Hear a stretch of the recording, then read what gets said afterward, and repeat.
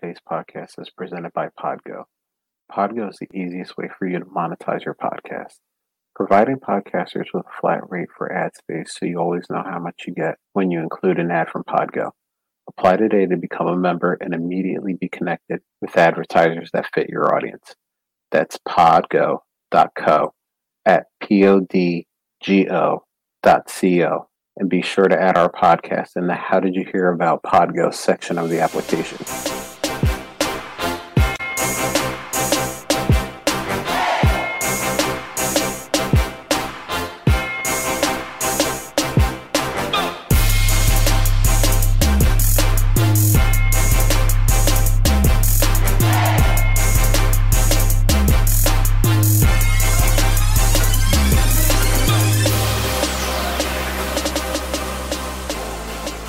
All right, everybody, welcome to episode 57 of the Fantasy Timeline, a proud member of the Dynasty Addicts Podcast Network.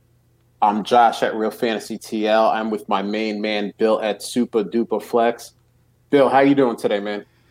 Man, it's been a crazy one. Just commissioning leagues, and we only have one day to set up playoffs, and a lot of my leagues have trade deadlines today, and it's just a crazy day of setting up leagues for for the playoffs and everything. So happy to sit down and talk some football now instead of clicking on different settings in the league. How are you doing? Doing good. I only commission one league, and it's through Sleeper, and it's very simple, so I don't really have to do anything. But I know you commission a lot of leagues. Our boss man, Dynasty Outhouse, commissions a ton of leagues. I was getting messages from him all day about playoffs and rookie picks and all that kind of stuff. So if you're listening to us, give a shout out to your commissioner, thank him or her, maybe buy him a 6-pack and just say thanks for all the stuff that they have to go through, because this time of year we're talking, or White Claws, whatever they drink. This time of year, they're doing playoff stuff, but soon that calendar is going to flip into 2021, and they're going to be, dealing with people leaving leagues, trying to get people into leagues, trying to collect money for 2021, all that kind of stuff. So they do a lot of work, and in dynasty leagues, it's year round. So at least say thank you if you don't, maybe buy them a little 6-pack or something. But now that I got my public service announcement out of the way, let's hit the news. So this was a week, man. We started on Sunday. We had Sunday football, Monday football, Tuesday football. We were trying to do all the days of the week this week. But first game we got here, Saints Falcons. So looks like Alvin Kamara came back. He went 15 rushes for 88 yards and a touchdown. So I think people are happy now. And now there's the rumblings that Drew Brees might be coming back. So that has got to be music to the ears of Alvin Kamara owners, especially in this playoff time of year, and even Michael Thomas owners. Even though Michael Thomas went, I think, 9 for 105. He had a good game himself. So, what do you think, Bill? You liking Kamara or Thomas? Anything else? Yeah, Taysom looked a little better passing the ball this week. So, there's still that little bit of me that thinks that he could end up being a pretty big contributor next year. I'm just not sure. Anybody that has him is probably thinking the same thing, so I'm not really sure you can trade for him now. Probably needed to do that before that first game and just roll the dice. Kamara, I think he'll be better when Brees comes back. It's just, if it's not this week, it's probably next week, so hopefully you have a bye. Yeah. But if not, if you make it into the semis, then it's probably a pretty good thing for Kamara with Brees coming back and Michael Thomas. But yeah, Michael Thomas did all right this week. I think he had like a 40% target share this week, so that was pretty high. And very high. So at least that's a good sign even for next year, that you can at least feel good that he is getting targeted with another quarterback. And if you do have Michael Thomas, maybe you don't have to panic quite as much as a lot of people are. Agree with you on that. So we'll move on. Your Lions, Bill, took on the Chicago Bears, and man, what a game! They were kind of getting the doors blown off, and then they make a comeback at the end of that game, and a lot of that was on Matt Stafford. 402 yards, 3 touchdowns. I know this hasn't been his best year, but it seems like he's been kind of turning it up as of late. So if you have him on your team and you're going into the fantasy playoffs, you might be happy with Matt Stafford as one of your quarterbacks. Anything else you pull from this game? Yeah, I mean Stafford, I'm still a little hesitant to think he's turned a corner or something. I mean, the good thing is that Patricia's not there, so the offensive coordinator's, a lot more aggressive, and they're not just running the ball all the time. And the one thing is the Bears really didn't get a lot of pressure on Stafford, so he could just pick them apart. So I'm not really sure once we see a team that's able to get pressure, I think they play Green Bay this week, so they're not a high pressure team either, so maybe he can still do pretty decent this week. But with the new situation and Bevel, the interim coach, who was the OC, wanting to play at a faster tempo and everything, that's nothing but good things for the Lions offensive players. There's going to be a lot more snaps for the offense, so yeah, that's a good sign. I'm not sure I'm super confident yet until I see it more than 1 week, I guess. But, I mean, if you have Stafford, odds are he's either your QB2 or 3 in a super flex. So if he's a QB3, that's a pretty good problem to have. Otherwise, you're just kind of stuck, playing him regardless. Yeah, and I mean, I think there's definitely worse, even QB2s in the world to have. So, if he is turning a corner, that it's kind of at the right time for you. With the playoffs in sight. But all right, let's move on here. Browns and Titans.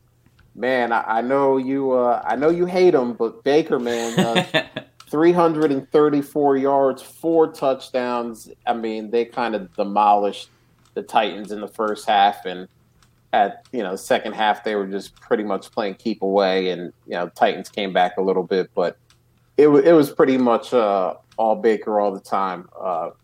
What about you, Bill? What are you thinking? Yeah, I mean Baker looked really good. I mean he still has a few of those blips, but he did hit most of the big plays. At least he threw a ball that was catchable.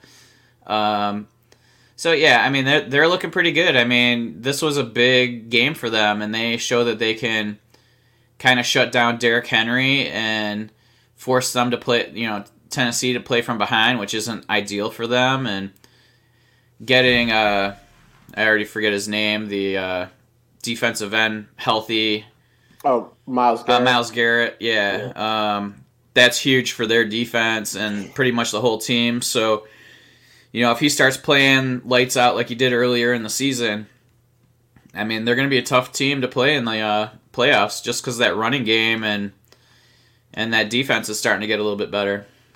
And, they have 2 games coming up, 2 of their last 3 or 2 of their last 4, where they have the Steelers and the Ravens. And those are games that beginning of the year we would have been like, man, we're going to chalk these up as losses. But Ravens not playing their best ball. We'll get to them later. And Steelers, man, definitely. I mean, they lost to Washington, but, I mean, I don't think they've played a really good game since before they played Dallas. I mean, they've played a lot of teams that they should have easily beat up on, and they've let these teams, stay in it.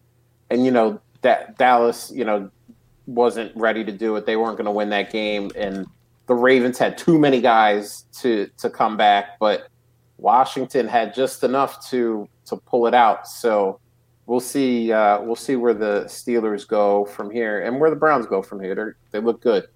So we got the Dolphins and the Bengals. Man, Mike Gesicki, he's a guy I got on a few teams, a guy I liked, and he's had some moments this year. But man, he went 9 receptions, 88 yards, and a touchdown. And if you started Mike Gesicki in a tight end premium, oof, you were happy. And unfortunately, Mike Gesicki actually cost me a couple of spots on a team I was tanking with. I actually ended up winning a game. Yeah, I had a few other guys blow up that were unexpected, but I think he got me like 30 points in a tight end premium. So not what I was looking for, but a hell of a game. Anything else you saw, Bill? No, I mean that was he did look good. He stood out. Gasicki did. It was he showed his size on some of those and his athleticism a little bit, and maybe we're seeing him start to grow into it. I mean, he's just a guy who struggled so much that first year, but some of these guys take a little longer to show, but it's not like he's old or anything like that. So maybe he is in that mold where like kind of the Ebron-ish, where you're this athletic guy that maybe just has to slowly step up each year, and that's going to be what he does. And I mean, Ebron's probably a bad example just because of all of his drops, but I mean, just the point being where statistically he kind of grew each year. I think it was like 5 years in a row or something where he just improved upon previous year marks, and maybe that's what we're going to see out of Gesicki. It all depends kind of on the offense too. If they're gonna utilize him as a big slot, or if they want to end up moving him into like tight end.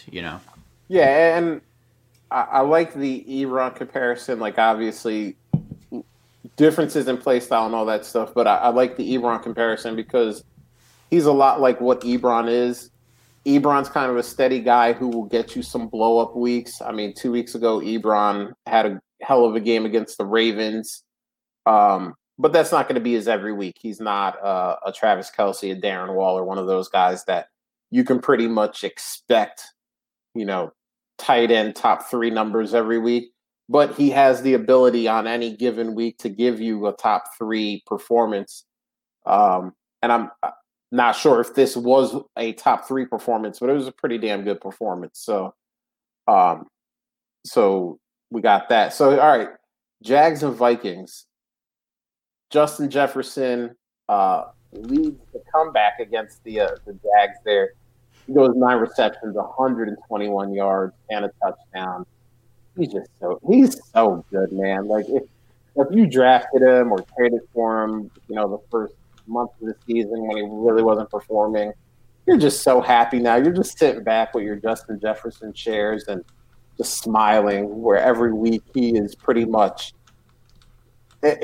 It's weird because Stephon Diggs is doing so well in Buffalo, but he's doing what you wanted Stephon Diggs to do, which is be pretty much an every week contributor where you're like, wow, this guy's really good. Like this guy can coincide with Adam Thielen, who is now, he just gets 2 touchdowns every week. He doesn't care what he has to do.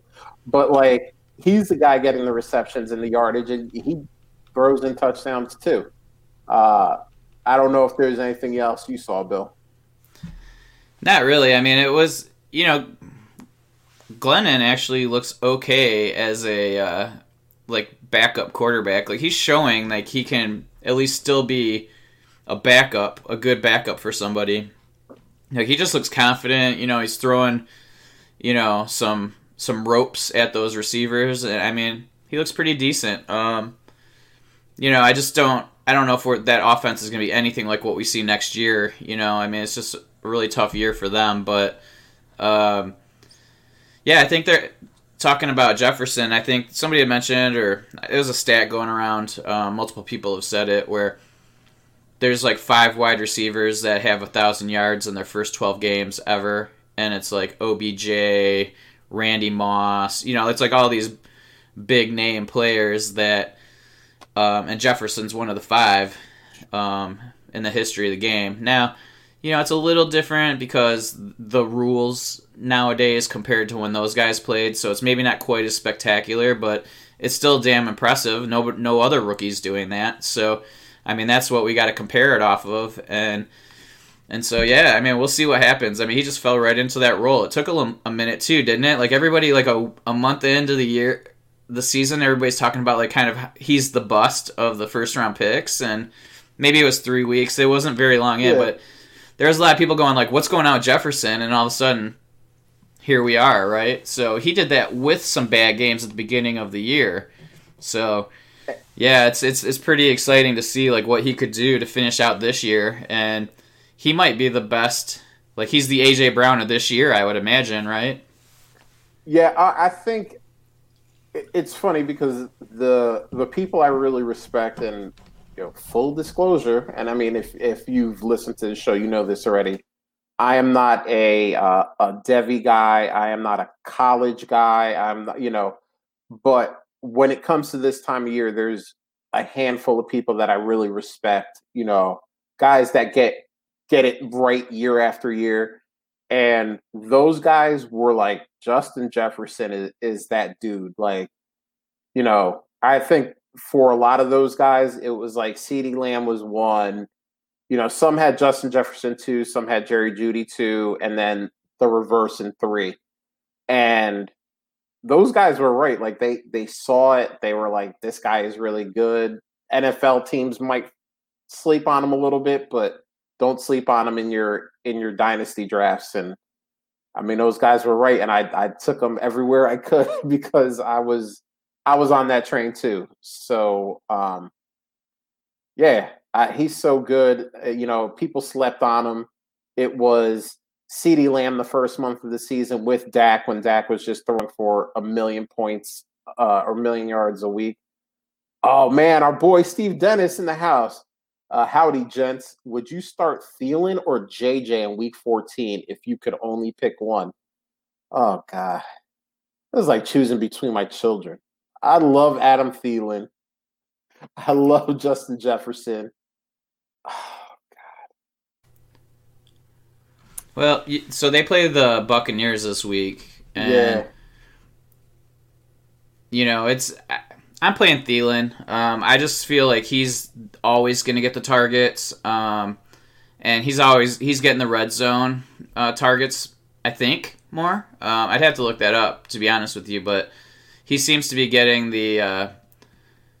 He's definitely getting more touchdowns, right? So, because I think he has 11 touchdowns or something like that already, and so I mean, it's a coin flip, honestly. But I'm probably being the old guy. I'm probably going with the old guy a little bit, just because I've seen it happen more and more, and I feel a little bit better that he's going to be more savvy and being able, like, if he goes up against a tough defense, which Tampa is a pretty tough defense, like he's going to be able to use his experience. Whereas Jefferson going up against good defenses might struggle a little bit more in his first year.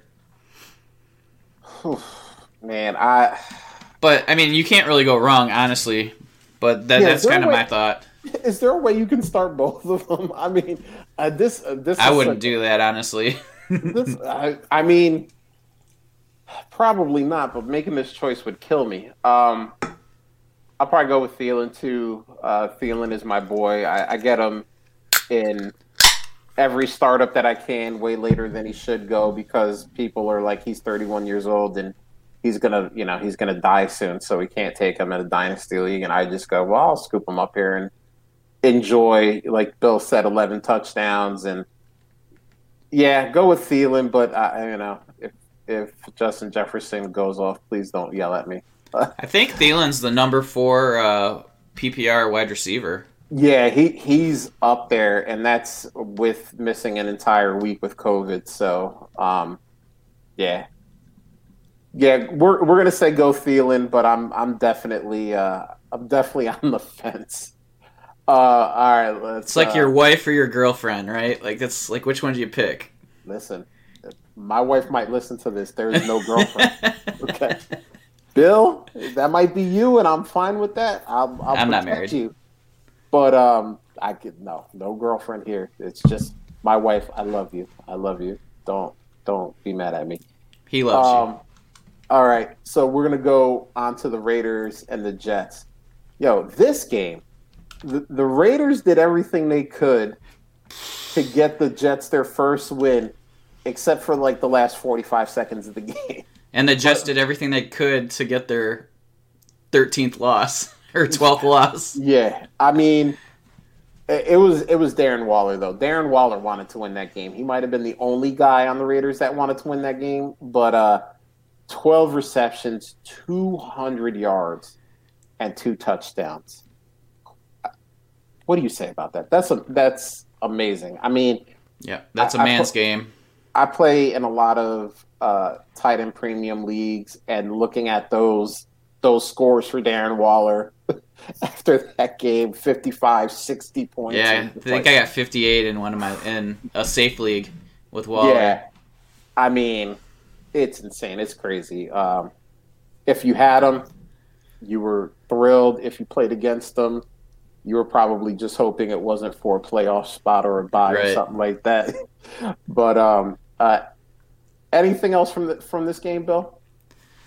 No, I mean Ruggs abused that corner, but that was pretty bad. A bad defensive call by Greg Williams. Is that his name? Yeah, Like, yeah. I mean, it was good. It was a good play. It was a good throw by Carr. I mean, Carr looked good there. I mean, I don't know how you don't change your defense to stop the tight end. I mean, throughout the whole game, it seems like they never adjusted. Um, Darnold looked okay, so which is better than what he has looked. So that's positive. Um, but that offense, man, that's just that whole team's rough. So I don't think we see Darnold there next year, obviously, but there's some hope for him. Like, you might have to be patient, but he's a guy I wouldn't mind trying to add.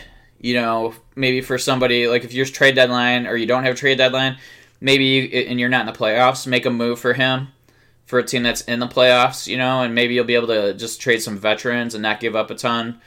And you're just gonna have to hold him on your bench for a year or two and see what happens. yeah. I mean, I've actually been trying to do that for weeks now. Get Darnold, and I think Darnold's value has gotten him to a point, even in super flex leagues, where he's kind of like a throw-in, and not like your typical throw-in, like end of the bench guy, but he's a guy that you're kind of close on value, and you go, how about like Sam Darnold just to make it even? And I think a lot of people are like, oh, if it's only going to take Sam Darnold, sure, like he's not going to be the quarterback of the Jets next year. His future is, super murky because the Jets still have his rights. So, I mean, they're going to have to trade him if he's not on Yeah, the team. So, that's going to be a thing. What kind of compensation are they looking for? What kind of compensation can they actually get? And then where does he end up? I mean, I've been trying to speak this into existence for a while, that he goes to Indianapolis and he just, has a ball with the weapons there. But, it could be San Francisco if they decide to cut Jimmy G. It could be, there is going to be. We thought last year's quarterback carousel was kind of crazy. I think this year might even be crazier with, yeah, I think so too. question marks about Dak. Does he get franchised? Do they just let him go? We're going to have, people are saying anywhere from 5 to 6 quarterbacks go in the first round of the draft. We just talked about Mike Glennon, who I doubt is going to be a starter anywhere, but I I think agree. he's going to get good money to be a backup. I think he's kind of proving that in that role, if you need him for 2 or 3 games, he can do well. Yeah, And, he may even be a bridge to a Trey Lance or, a Mac Jones, one of those type of guys that maybe aren't ready yet, Kyle Trask. So it's going to be interesting. I think there's going to be a lot of quarterback movement. I agree. And there's a lot of just veteran guys that you're not sure, like if teams are going into rebuild, example the Lions, or maybe Atlanta. Those are our those quarterbacks might be on other teams next year because they don't really want to have to pay that quarterback that big money, and they want to get out of it because they want to start that rebuild and they want to get a bunch of young players and give them the opportunity to play. So I mean, like you said, I think that's just the new NFL, though. You know what I mean? We're going to be seeing that every year where teams aren't going to commit to these guys unless you're truly confident that he's a game changer. He's not going to get that second contract or that third contract. Mm-hmm. I mean, we see what happened with Wentz. I mean, it's already, that's another one. We don't know where he's going to be. Like, he's going to be somewhere, right? Like, so. I don't think. I think he stays in Philly. Oh, because of his contract. His Yeah, contract is such an albatross that unless the Players Association and the NFL agree on some sort of weird contractual thing because of the drop in the salary cap. Yeah, Where yeah, maybe they could get like there would have to be something like that. You're right. So yeah. yeah. So, but I mean, there's another player that you look at and you go, we just paid him so much money, believing he was going to be the answer, and he just hasn't gotten back to where he was, which is just crazy. Like, how do you look that good? Is it just injuries? Is it or do you not blame him? And it's because the offensive line's so terrible. You know, Well, and it's interesting. Being in the Philly area, you hear a lot of things, but then there are actually a lot of smart guys in this area who are kind of breaking down the numbers. And I've said this just on a very base level with Wentz. It is they don't seem to run an offense that highlights the things he does well, and they also don't run an offense that kind of builds to something. It's almost like playing like your 13-year-old cousin in Madden. They just kind of pick plays and you're like, all right, we're not running to set up the play action, or we're not using the play action to set up the run. We're not kind of almost creating a story on how we're going to get to a victory. And Brian Baldinger said that I forget. I think it was like 78% of the plays against the Green Bay Packers didn't have one receiver running a route under 8 yards. So now Wentz is dropping back. That offensive line is beat up. They're trying to protect them, and all of these receivers are running these longer routes. Well, of course he can't throw it anywhere because they haven't run to where they're supposed to go. So, if you're not building and Miles Sanders, I think, only had 10 rushes in that game. Like, that's criminal too, that a guy who's that talented is only rushing the ball 10 times. So it's things like that. And I'll be very interested to see if they change the offense for Hurts. But who knows? We'll have to see against the Saints. I also don't think that's the best game to bring a rookie quarterback into. But hey, what do I know? Maybe he'll prove himself. All right. Let's move on here. We're going to do the Colts and Texans now. Jonathan Taylor helping the Colts in a divisional matchup. 16 total touches, 135 total yards, and a touchdown. And I think this is what JT owners have been kind of waiting for. Hey, he's over 100 yards, he's got a touchdown. Like, this is what we expected from week one. This is so. The buy window may be closed now on Jonathan Taylor, but wait 1 week, maybe he's back to having 22 rushing yards, and everyone's like, all right, he sucks again. We'll see. yeah, I mean, it's kind of the situation with all the rookie running backs, right? Like, we just felt like even like 3 weeks ago, everybody's like, there's really nobody doing much. Like, right before Swift kind of popped, and all of a sudden now, all of these guys, with the exception of maybe CEH, has kind of taken an upswing again in people's perception of them. So, I mean, it was a good thing to see Taylor. He looks like they're using him more the way they should. He had a pretty long touchdown pass, wheel route kind of thing, and he looked like a pretty decent receiver on that play at least. I mean, good enough to use. Yeah,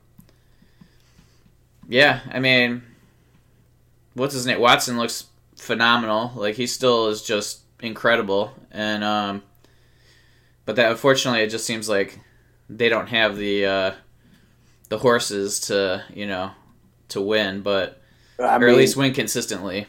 But it's so funny because on Twitter, every free agent wide receiver is going to Houston. Yeah, Allen Robinson's going to Houston. Chris Godwin's going to Houston. It's like someone wrote a tweet and they said, man, Deshaun Watson's going to look really good next year when he's throwing to Fuller, Godwin, and Allen Robinson. Right. And it's like, probably Galladay. They can't all go there, but I mean, you get one guy there. I mean, you get an Allen Robinson or you get a Chris Godwin, and you just kind of, I think you're going to see what you saw with DeAndre Hopkins, who should have never been traded, but that's another story for another day. Um, and but he's doing it right now with, a guy named Chad Hansen, the corpse of Kiki Kuti. Remember when he was a thing like 4 years ago, and then he died? Now he's a zombie running the field again, and you know Brandon Cooks and Jordan Akins, and the corpse of David Johnson. Like he's really out there with minimal weapons, and he's still looking good. So it should be fun if Houston actually gets a real GM in there and a real head coach in there, and they get them some weapons either through the draft, which they don't even have their first two picks, or through free agency. So it'll be fun to watch. All right, so Rams and the Cardinals. Cam Akers, man. I mean, we're talking about these rookie running backs that we left for dead, that we were telling people were no good. 22 touches, 94 yards, and a touchdown. I mean, again, this is kind of when we drafted these guys in the first round, we were like, yeah, this is what we expected from the jump. And it's funny, it seemed that all of the wide receivers kind of went ham, and the running backs took a while to get their footing. And usually it's the other way around. Usually it's the running backs that just hit the ground running, and the wide receivers take a year or two to get their feet under them. And this year has been the total opposite. But yeah, that's all I got from that game. Yeah, I mean the Rams have the Cards number. I think they've won 6 times in a row now. It's kind of crazy. The Cardinals are just. I mean, it's obvious that there's something going on with Kyler. I mean, he just doesn't look as aggressive. His shoulder's obviously bothering him, so he's not running as much because he's trying to avoid contact, and he looked disgusted at the end of the game. I don't know if you saw it right after the game. They were showing him walk across the field or whatever, and he was like, there was nobody around him. He was talking to himself. He just looked so mad. Really? So he looked pretty pissed. So I guess that's a good thing. He's not happy. But he's totally frustrated. There's no question about it, and it's just a matter of like, I don't know if it's his health or maybe somebody figured something out. Like, I'm not good enough to know the answer to that, or smart enough to know the answer to that. So, I mean, but I have to imagine it's more the injury than anything. So hopefully he gets healed up, at some point, or we're gonna just see them fade away, from the playoff hunt. Yeah, it'll be interesting. They're a game behind that 7th spot right now. Actually, I think they're tied, but Minnesota has tiebreakers or something like that. So they, according to all the percentages, they actually still have the best chance of getting that 7th spot. But like you said, if it's an injury type deal, it could be what kind of collapses their season. So that's going to be something we're all going to watch, and especially, like we say, we're going into the playoffs now. This is a guy that brought you to the dance, and if he's not good, if he's not healthy, you might have to make some hard decisions if you have other options. So, all right, we got the Giants and the Seahawks. Man, Wayne Gallman, like Saquon went down, and we were like, well, the Giants season is over. Saquon is the man. He's down. Then it was like, oh, well, they signed Devonta Freeman. Like, maybe Devonta Freeman can be a thing. And he was, old and busted, which is what he was at the end of the season last year. And they finally were like, all right, Wayne Gallman, you're the last guy we got left. Just do whatever you can. And he's been doing everything. I mean, he has been an animal. And I've actually tried to pick him up in leagues. And, I can't get him. Like, people are like holding on to him tight, and I get it. Especially in leagues I'm contending in, I've been trying to get him, and people want a high price, and I'm like, do I do it to try to win the chip, knowing that he's probably relegated to, very minimal touches as long as Saquon is healthy and back? It's the struggle we we make. But um, anything else from that game? Well, do you have any examples as to like what people want, like value wise, for I, Gallman? I have I have personally been asked in one situation. I've been asked for um, a late second, and in another situation, I've been asked for a late first.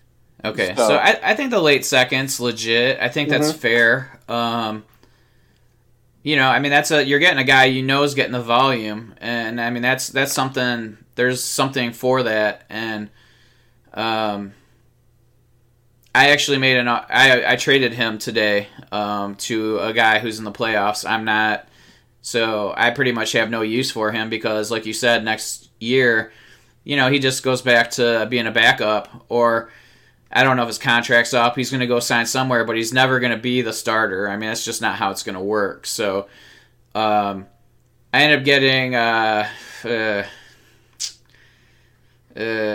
am I blanking on his name now? The tight end, the rookie tight end for the Browns. Bryant, Yeah, Harrison. Harrison. Yeah, Yeah. so it's in a tight end premium. I'm rolling the dice on somebody that I think could potentially grow into his role. And Njoku's going to be gone more, and he's going to just be getting more, experience and age and wisdom. So I made that move just to get somebody that I know will be playing next year. Um, but as for Gallman, like it's an interesting thing with him because it's like, okay, he's just hitting that hole, right? Like he's just like he goes right. He's very much north south when he gets the ball. He's very decisive. He has a little bit of a different running style than Saquon.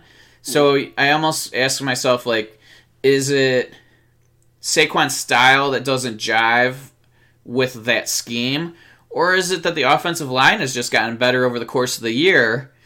And maybe this is going to be crazy for Saquon when he comes back because all of a sudden he'll be playing behind a much better offensive line than what he did, earlier in the year.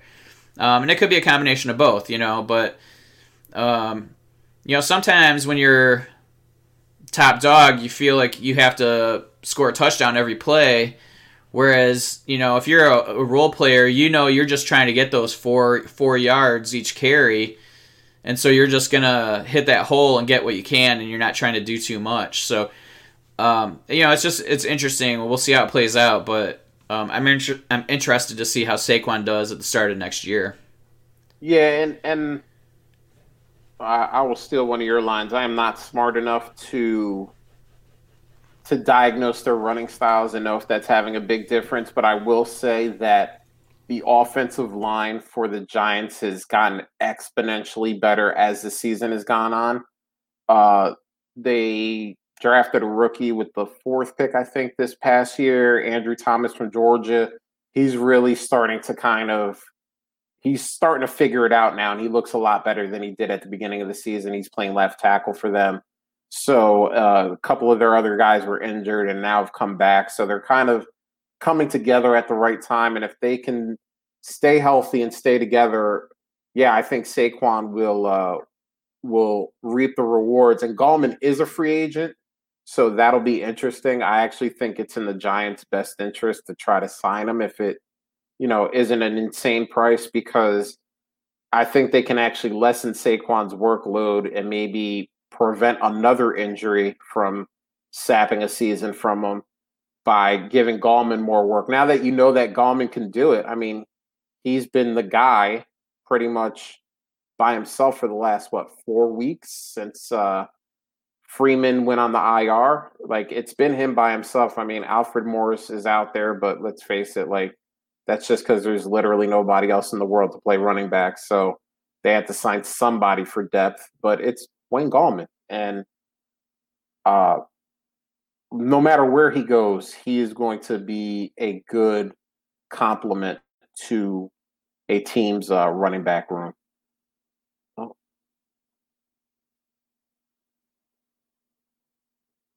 sorry, I froze up there for a minute. My computer froze up. All right, Eagles Packers. Devontae Adams, man, 10 receptions, 121 yards, 2 touchdowns. I I've run out of good things to say about him. He's the best wide receiver in football.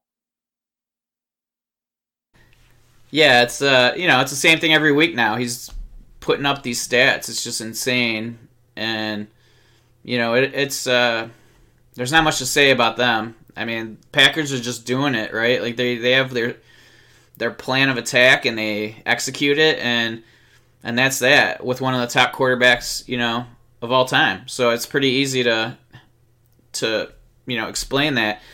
Now, can we explain what happened on the other side? We kind of talked about it already with Wentz and Jalen Hurts going out there. I mean, Hurts, he looks like he's just not. He just went out there and he played. Like he doesn't have all that fog in his brain. That's because he hasn't been getting beat up for the whole season. So he's out there just chucking the ball. I mean, he made a beautiful pass to Fulgham, who just kind of missed it. There was another one where I think he hit Rager. So he's making some good deep passes, and I mean that's a skill he has. His issue is the intermediate passes, so we'll see what happens there. But I'm interested to see how he plays this week with a week of practice, and we'll go from there. Yeah, and like I said earlier, I wonder if they're going to craft an offense around him or if they're going to stay with the offense they've been using with Wentz and see if that'll work for Hurts. So we shall see against a very good Saints defense. Patriots Chargers. I literally wrote I have nothing. I mean, the defense. Bill Belichick crafted a defense to definitely shut out Justin Herbert, which no one thought could be done. And then it was like 2 special teams touchdowns. I mean, their number one receiver in that game had a reception for 30 yards and a touchdown. So I mean, it was just a very weird game where I think the Chiefs had a game like this earlier in the season where nobody had super good stats, but the Chiefs somehow scored 40 points, and it was one of those games where there's, I think a defensive touchdown and, they pretty much scored every which way except for offensively. So if you have anything, Bill, you can go for it. No, it was a pretty ugly game overall, right? I mean, Cam, I don't even think he threw for 100 yards, like, for 2 games in a row. It's one of those things, like, what do you even do with him? Like, he's getting rushing touchdowns, but he's not, like, you can't bank on that. And, that whole team just looks weird, and I don't feel comfortable starting anybody on that team, honestly. No, not a soul. Over the last 2 weeks, he has thrown for 84 yards, and last week he threw for 69 yards. Nice. So, nice, yeah. So, yeah, and he probably won't be in New England next year. So that's going to be another spot where we talk about does Jimmy G go back to New England? Like it's like you said, it's going to be crazy. So we got next on the list here, Broncos and Chiefs, and I just put Travis Kelce as the tight end 1, and I know Waller had a hell of a week, but 8 receptions, 136 yards, and a touchdown. He's consistently like 8 receptions. He'll give you a touchdown a lot of weeks. He'll throw some yardage in there. It's just it's so weird because it's the only position where there's like a clear number 1, and then people are battling for their spots under Travis Kelce.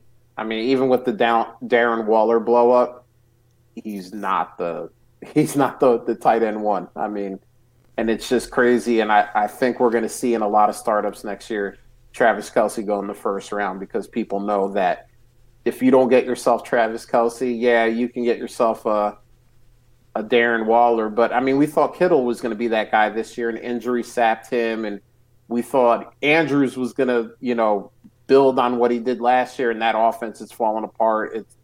Seems like Travis Kelce is just Mr. Consistent, but Mr. Consistent is also, eight for at least 80, and you get a touchdown a lot of weeks, which is very good in the tight end game. Yeah, and I mean he's 5 yards away from being the league leader in receiving yards. So like there's one wide receiver, DK Metcalf, 5 yards higher than Kelce. So I mean you're getting a wide receiver one with touchdowns. I mean that alone, I mean that's just how dominant he is in comparison to the other tight ends. And Tyreek is 3 in yards, so they might end up with the top 2 players in yards. That's that offense and that's that quarterback, right? And it's those guys. I mean, there's so much talent on that offense that between the three of the court, between Mahomes and those two, like those are the guys you bank on, right? Everybody else, you don't know when they're gonna hit, but those guys always hit. And is that even? Yeah, we are talking about them. And then the Broncos, Locke, I think he looked a little bit better this week. He still early on made a boneheaded interception. You just hope he looks better, right? He looked a little better this week than he did the week before, but he's gonna have to keep building on that. And I mean, there's built-in excuses, but every team has guys that get hurt, and there's a matter of like, can he? And then he got hurt, so I mean, I get it. Yeah, like there is some excuses in there for him. But he's got to show improvement, and I mean it's got to be a little bit more than he's shown. So, but at least he took a step in the right direction this week compared to last. Yeah, and I think what Drew Lock 2 weeks ago. Yeah, I think what Drew Lock is going to have to do is show that he could do it with volume. Because he's a gunslinger. He's going to throw interceptions. He's going to throw stupid passes. I mean, that's just kind of built into Drew Lock's game, and you're never going to kind of teach it out of him. But he's got to prove that he can kind of do well with volume. I mean, if he's only throwing 25 times a game and you have an interception, that's 4% of your throws. That's going to be a problem. But if he's throwing, 30, 35 times a game, and he's actually completing passes and getting yardage, not just throwing for the sake of throwing,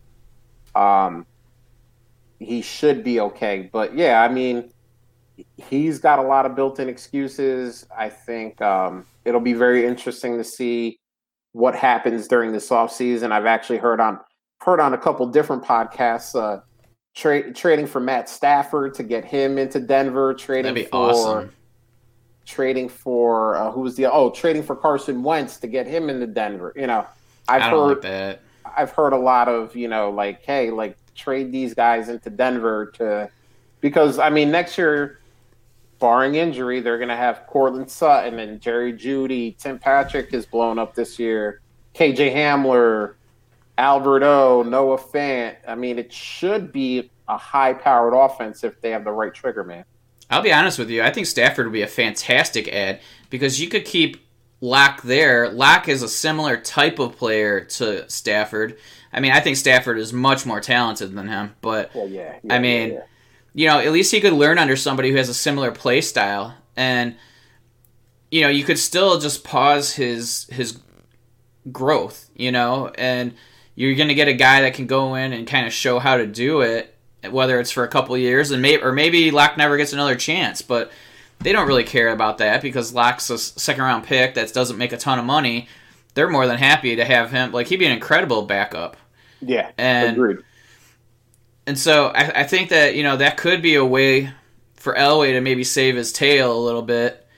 But, the likelihood of them getting one specific quarterback is very low. So, right. I mean, but I think that would be actually a really good fit overall just for the team, for maybe Locke's progress, rather than getting somebody who's completely different than him.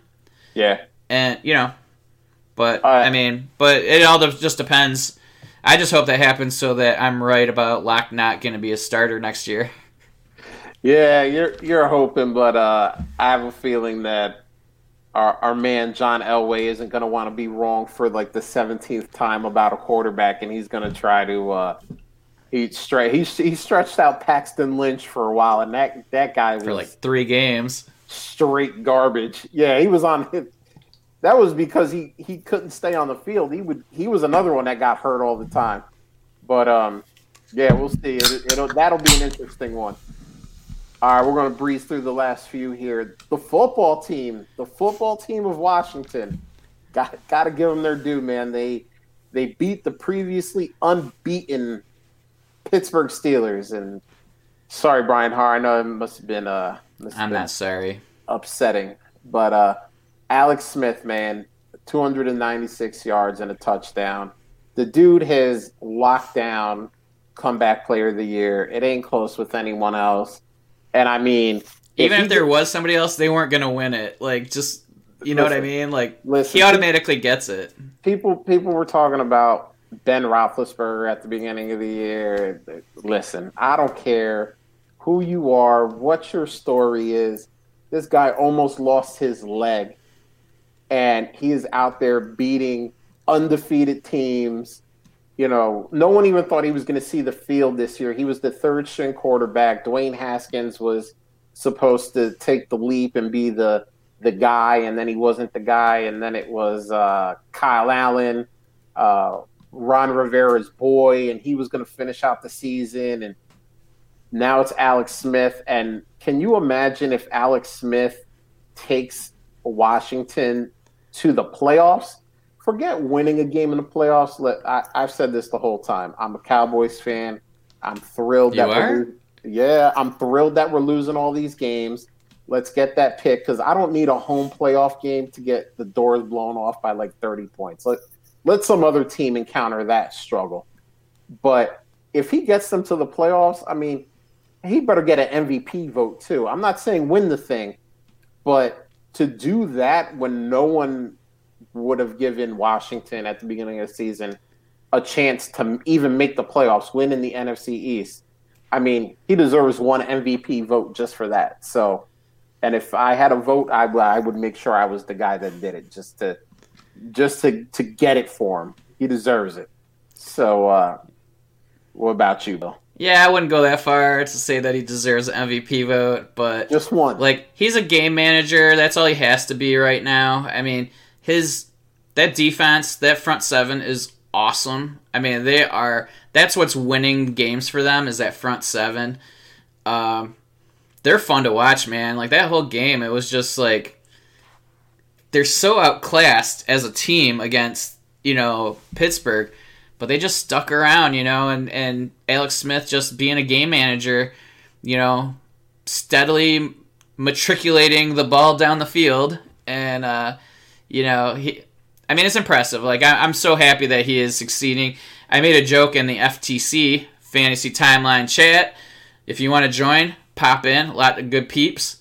I made a joke that Washington was going to end up winning the division, and we're getting closer to that potentially being the case. I mean, the Giants still have to hiccup, but and they have to keep winning. But it's fun. I'll be rooting for them.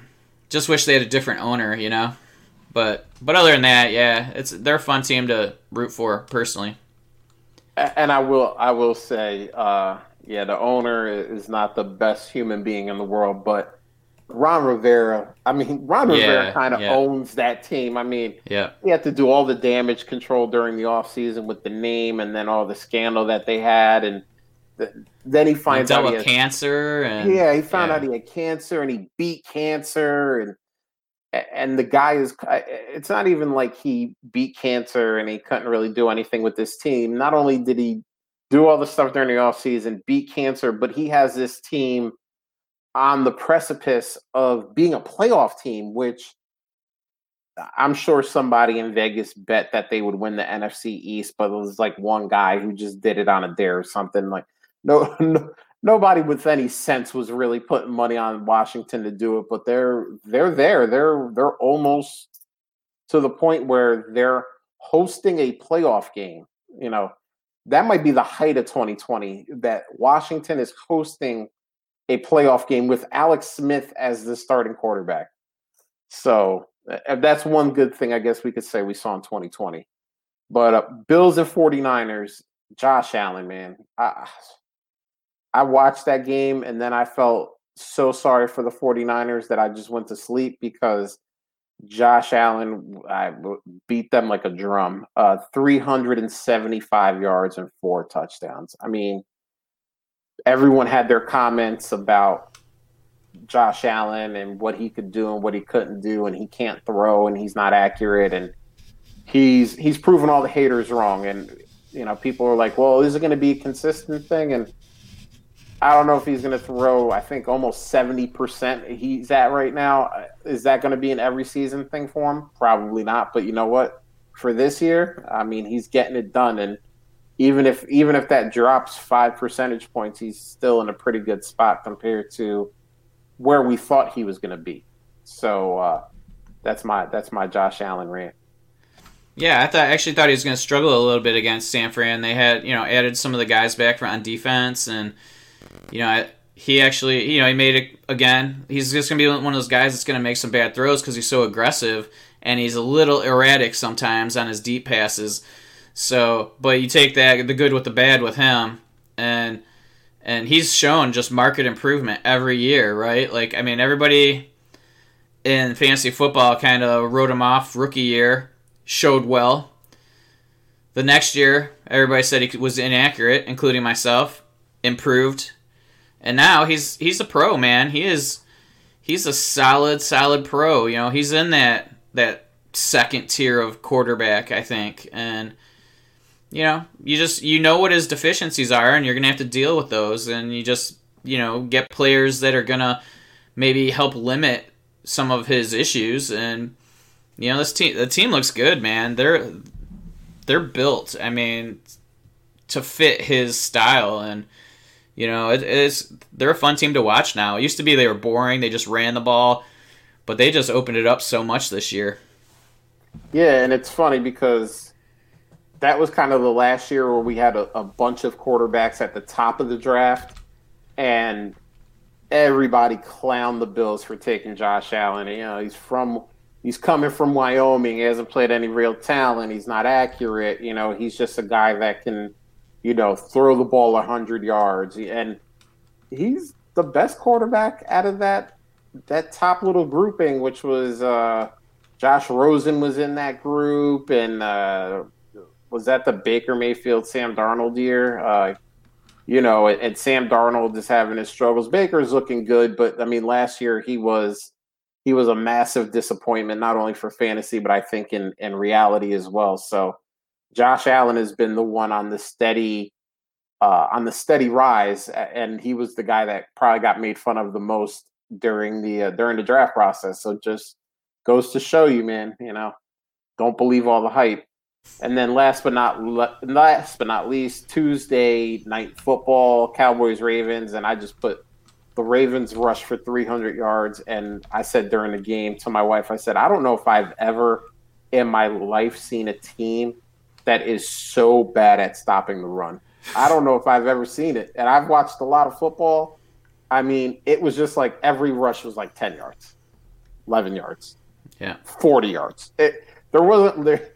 I know there was, but it seemed like there was never like a 2-yard stop, a stop behind the line. It was always just a massive run. Anything else from that game? Well, I mean, just to follow up on that, I mean, it was crazy how many of those runs were right down the middle, too. It was like that defensive line was either it was how they were stunting or how they were attacking. And, I mean, that first touchdown run by Lamar was just like, all right, I got to kind of juke one guy, and then another guy was completely out of position. Van Der Esch, completely, he couldn't see where the play was headed, and he went the wrong direction, and there was I think that Lamar was high-stepping by the 20-yard line. I mean, it was just it was crazy. But, that's they kind of reverted back to the Ravens, this is. A little bit more of the running, and letting that dictate the passing. And I didn't see as many egregiously poor passes from Lamar last night, and maybe that was just the defense they were facing. But usually he's still skying things, and he really didn't do that on Tuesday.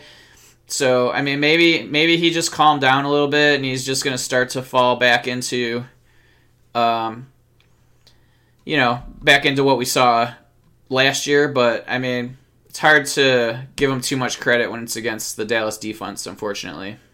Can't blame you on that. So that's the wrap up of the week, and we're gonna ride right into what we saw on the timeline. So, couple of philosophical questions this week. Now that we're getting into the playoffs, the thought process really gets amped up. This first one's from Andrew FF Fringe at Andrew_Fringe. Who are you taking in Dynasty startups? T. Higgins or Chase Claypool? So this wasn't a poll, but this was just a question being asked, and I feel like it's simple, but I feel like this is going to be an interesting thing to watch during actual startups. So what do you got?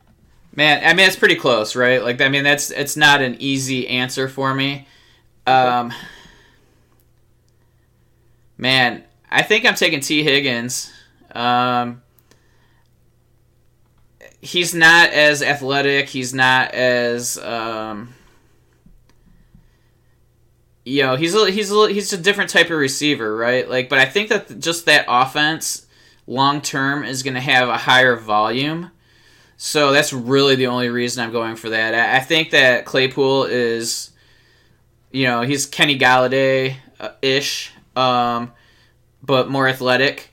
So I mean that's pretty incredible. I just worry that he's always going to have Deontay next to him, so he may not always be that wide receiver one even on his team based on at least production. So, and I think that T. Higgins will be that. So, I think I take Higgins. So Andrew, can I call you Andrew? Me? No, the guy who asked the question. um, so Bill struggled with this a little bit. It's not that hard for me. It's T. Higgins, and don't get me wrong, Chase Claypool is a good player, but we are looking at, like Bill kind of said, he's never going to be the number one on his team. And maybe you argue the same thing with T. Higgins because Tyler Boyd is still there. But if we're looking at who the quarterback is going to be long term, we know it's Joe Burrow, as long as this knee injury isn't something crazy. We don't know who that is in Pittsburgh. Yeah, it's probably Big Ben next year, but it's probably not Big Ben the year after that. And then who is it? Are they picking up a Jameis or a Sam Darnold or somebody to throw the rock, or are they drafting somebody? We've seen Mason Rudolph, so we know they're not exactly they don't exactly bat 1,000 when they draft quarterbacks. So that's a big worry, and I just think that consistency wise, I think T. Higgins is going to be the more consistent player, but I also think he's going to get you more points. So for me, it's pretty easy. I would go with T. Higgins, but this is going to be something to watch during startups because I'm sure people are going to have memories of the 4-touchdown Chase Claypool game when he's on the clock. So I just looked up just real quick to see like maybe where the calculators had the two, and the DLF, it's based off of, I want to say, November ADP. That's pretty close, 391 to 324 for T. Higgins. And then I looked up on a Dynasty Trade Calculator, and that's substantially different. T. Higgins is 33.4, and Claypool is 20. So the difference is almost like a late first, early second between Higgins and Claypool, according to DTC. So there you go. So a little bit closer on DLF, but both calculators have T. Higgins as the guy that has more value at least. So yep. In the startups, you're probably going to be taking your T. Higgins first. So we're going to go to Dave at Toronto FF8. and this was a good one, and I'll tell you why once we start talking about it. So in redraft, so we got to put our redraft hats on for a minute. If you are mathematically eliminated from the playoffs, and there is no incentive other than to play spoiler or for your ego, I don't think you should add players off of waivers. So, Bill, in the redraft game, do you think this should be a thing? I mean, I agree. Like, I don't personally, but I'm not going out of my way to like complain to people either. You know, if they do it. Um, but yeah, I don't add. If I'm out of it, I'm not doing anything to affect other people's chances. All right. So I am totally on the other end of the spectrum. Uh, my thing is, hey, you know what? I paid my money to play for 16 weeks. I'm going to play for 16 weeks, and guess what? If I can knock somebody out of the playoffs because you know I won week 13, and you needed that win to get in, then you know that's satisfying for me because obviously I'm not going to win the money. I'm not good enough to be in the playoff race. But hey, if I can knock, especially if it's one of my buddies or family members, or something like, hey, I'm a fan. Like I'm willing to do that, and I don't think that players should. I don't think that general managers should be told not to or stopped from doing so. I agree with you. I completely missed the that it was during the regular season. Regular season. Okay. Okay. Yeah, I think I do my best throughout the regular season. Like I think you can still participate in waivers after the playoffs or once the playoffs start. And I thought that's what the question was. Like, are you still gonna do waivers for players when you're not in the playoffs? Do you follow me? I understand what you're saying. Yeah. So Yeah. that's why I said no, I would not do it. But if I'm in the regular season, I'm playing my hardest every week, regardless, because I don't want to screw the integrity of the league where whoever plays me that last week and I'm not trying, they get a free pass into the playoffs. So yeah, I am rescinding my response because I misunderstood, and I agree with you 100%.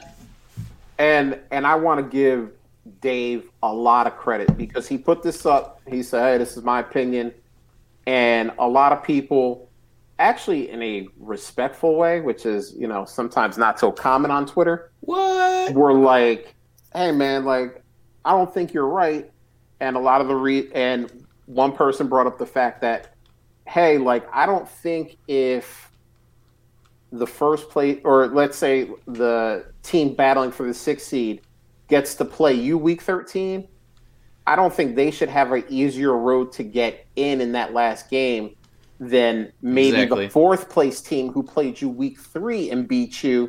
Yep. It just Or you beat them. right for that competitive balance. Like, Yep. why should these teams that are mathematically eliminated be prevented from making waiver wire pickups just because they can't win the cash anymore? And at the end of the whole thing, he said, wow, you know what? I think this has changed my mind. And he still said, like, pride and ego, he said, I don't think should be a reason why you do it, even though, I mean, look, usually I play in leagues with people that I know, people that I'm friends with. So if I can knock somebody out on that last week, like, that makes it for me. I spent my $20 and I didn't do as well as I could, but guess what? I at least got a little bit of my entertainment out of those dollars by keeping you out too. So you can say that pride and ego shouldn't matter, but to me at least, pride and ego do matter. And I wouldn't be proud of myself if I just said, well, I'm out of it, so I'm not gonna play anymore. I'm going to stick it out to Yep. the end. And then, like you said, once the playoffs start, man, whatever. Like, obviously, it's different if there's like a punishment involved. Like, you don't want to get last place. Yeah, do what you have to do to not do that. But I'm with you. So You know what? We got time for one more question, and this is actually a question from Steve in the chat. So I'm gonna throw it up here real quick and then read it and then take it down because my face is covered. Um, if you got time for one more at the end, we do, Steve. A question for me. Wow, I feel special. Usually people go to Bill's big brain to answer these questions, but I'm gonna do what I can for you, Steve. Say you're the first seed in a 12-team Superflex, two tight end, no premium. How much are you paying to get Deontay Johnson on your roster to secure your championship? All right, I'm gonna take this down now. Steve. Steve. In the immortal words. Don't say too much because he's talking about me. Listen, Steve. Listen, I'm gonna tell you right now. In the immortal words of draft day, Deontay Johnson, no matter what. All right. Listen, if you are the first seed, if you are the number one seed, Deontay Johnson probably makes your team close to unbeatable. he is just getting double digit targets every game. Yeah, he does get a case of the drops. But so Bill, let's back this up here. So is he asking because he wants you to pay up for Deontay? He has Deontay, but okay. Here's my wide receiver core. I mean, okay. Galladay, who's hurt, but I have Tyreek, Marvin Jones, Galladay's hurt, DK Metcalf, Pittman, Lazard. So, I feel like I'm okay. Curtis Samuel. I feel like I'm okay at wide receiver. It sounds like you got Tyreek and DK and a bunch of guys. And Galladay. Well, you got to get onto the field to get points, Bill. That's okay, but I have Marvin Jones, who's covering for him while he's out. That's true. Marvin Jones, and he's a wide receiver one the last 4 games. He's been good. So, Bill, I mean, listen, this is me now, and I love Deontay more than a lot of things in this world. Keep in mind, I don't have any picks. Well, that's going to be a problem because I was going to go mostly based off of picks, but I mean, I would be asking for, probably like Galladay in a 1. That is probably what I would yeah. I mean, shit. How much are you willing to pay for a championship, Bill? No, I don't have to pay. I'm pretty happy with my team. Top scorer in the league. I'm going in pretty. I got a bye. I can weather. Maybe Galladay comes back in week 15. Maybe not. That's okay. I feel pretty good about my team. So I may not win, and that's okay. But I love Deontay. I have him on 40% of my teams. I looked it up earlier this week. So God, I wish I had him on that many teams. So I have a lot of him. I just I'm not paying what you're even close to what you're saying. I got you. But that would be that this is just your roster, obviously. It would be it would have to be that big time guy, and I don't know if the first is your first. I'm assuming it is, but what would probably I don't have any. Yeah. You don't have any, so I mean we'd have to make up the difference somewhere else. But I would need a top 15-ish guy and then a first because he's just that good. And Juju's out next year. I mean, he's just going to ascend. I mean, obviously I could be wrong about that, but I honestly feel that he's going to be in top 5-ish territory. And it'll be interesting because it seems like if you're in first, what Steve might want to do, and sorry, Bill, I don't mean to harm you here, but got to help our people out here. Steve might want to start working his way down start working his way down the playoff seeding there, and maybe go talk to whoever's the second seed is and see if they want some Deontay in their life, and just keep working your way down, Steve, until you find somebody that meets your price. The And better question is, why does he want to move Deontay? oh, I don't know. Listen, Yeah, like let's be real. Like that's if you're gonna really help Steve out here, you should be telling Steve not to trade him. no, that's actually not the right answer because Steve obviously wants to trade him for some reason, and I don't know what Steve's roster is, but maybe He's like third Deontay. high scoring team in the league, Oh, and that's he's in the Steve. playoffs. Steve, no, don't do that. Don't. All right. See, I was assuming that Steve was a rebuilding team. No, So, his team's pretty solid actually. oh, Steve, use Deontay and kick Bill's butt, man. Don't Yeah. don't trade him. Don't trade him away. I thought this was a rebuilding situation where maybe Deontay was the only gem that he had, and he needed to get pieces in order to rebuild. But if you're the three man, um,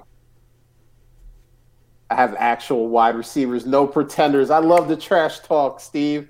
Don't let him try to hustle you with Shit. Marvin Jones and the corpse of Kenny Galladay and whatever other scrubs that weren't Whatever. Tyreek Hill. We'll see. We'll see. But one more thing I want to bring up here real quick, Steve. I appreciate the question. I just want to bring this up real quick. Jerry O'Shea, our main man from Ireland, our eyes and ears in Ireland, just saying, woke up to say, love you guys. Jerry, love you too, man. Appreciate that you are up very early in one of the best countries in the world, in Ireland, and you're listening to us, man. Appreciate that. But what did you want to say about your team that's going to get beat by Deontay, Bill? I don't really want to say anything else about that. I think that was a great question, though, by Steve. It was. But I did notice that in one of my leagues, Scott Connor, Charles Chill, FFB, I think, Yep. picked up Darius Geis on waivers. And I thought that was a pretty smart move. Like, you kind of weathered the whole season. Maybe somebody takes a chance on him if you're not in the playoffs. Or even if you are and you have a roster spot, go look for Geis and see if he's on waivers and throw him on your roster. He's not the best person in the world, but he could be somebody who falls into some opportunity next year if things get cleared up or something. So, or even if he is rostered by a team, see if you can get him as a throw-in. If you're a rebuild and you're trying to trade something to a contender, you see that contender has Darius Geis. They're focused on winning. They're not focused on next year. So see if you can get a little Darius Geis throw-in. Guy probably would be like, oh, I don't care. I haven't had this guy all season. I'll give him to you. And you deal with the headache. And like Bill said, that's a great point, Bill. Props to you because not going to lie, I haven't even been thinking about Darius Geis. So. Me either. I saw Scott do it in one of my leagues, and I just, as we were doing the show, I added him in like 4 leagues because I'm like, hey, what the heck? It's worth adding to my roster. So kudos to Scott Connor, not to me. I see you here in Superflex Army 2. Just picked them up. I did indeed. You did that before you spouted it out, didn't you? Got it. That's what you got to do. Now I know Steve's gonna beat you for your shady play. But no, man, that's all good. So look at this, man. We did it. Another episode in the books. Man, this was a great episode. We had so much interaction from obviously Steve, Jerry, early in the morning, Lindsey Kennedy. It was so much fun, man. And appreciate all you guys in the chat. You guys were awesome. We honestly, the show is just so much more fun when you guys are throwing out your questions and your comments. And, Lindsay was talking about she's willing to work for beer. She's a commish. So remember that, people. This is the time of year. Christmas time, you got a little extra money in your pocket. Maybe you win your league. Maybe throw your commish a little sixer and just say thank you for everything you do throughout the year, especially in these dynasty leagues. I'll be honest with you. A thank you is enough. Like, it'd be great to get a 6-pack or whatever, but honestly, like I had somebody just pop in and said, actually made a trade with him, and he's like, by the way, great job dealing with the COVID, and really appreciate all the work you put into it, and glad we didn't have to implement all that, but at least we were prepared, and just hearing that makes, that's enough, honestly, reward. Like, at least it's somebody's appreciating the efforts, and so honestly, reach out, thank the commissions, and that alone is enough. But Yeah. send them a 6-pack if you want, like, because they're not going to be disappointed by that either. No, and I will say, Bill is only the commission one of the leagues I'm in. Hopefully that number increases next year. But Bill is one of the good ones. I mean, trust me, you don't know what a good commissioner is until you've had a bad one. And I've had some bad ones, so I know a good one when I see one. So, think about all the work that your commissions had to do during the off season with trying to come up with COVID bylaws and like, what are we going to do in this situation and that, and still trying to figure out things on the fly when games are getting rearranged and potentially canceled and all that. Just say thanks. But back to the end of the show here. Thank you for everyone in the chat. You guys, if you're on YouTube, you probably already do it, but make sure you hit subscribe and hit the bell so that you know when we go live. And this is for the DAP network. So the DAP, we're going to be doing other things besides just this show. So keep your eyes peeled for that stuff. You're going to know when all that stuff goes live. If you're listening on podcasts, thank you so much. An hour and 20 minutes into this thing, you could literally be doing anything else with your day. You've decided to listen to us, and that's appreciated. Make sure to subscribe, rate, and review. We do read them. We do see what you guys like, what you guys don't like. But it also helps get our name out there. It helps more people to see us when they search for dynasty shows and fantasy shows and all that stuff. So, Bill, I think we are out of here. Late.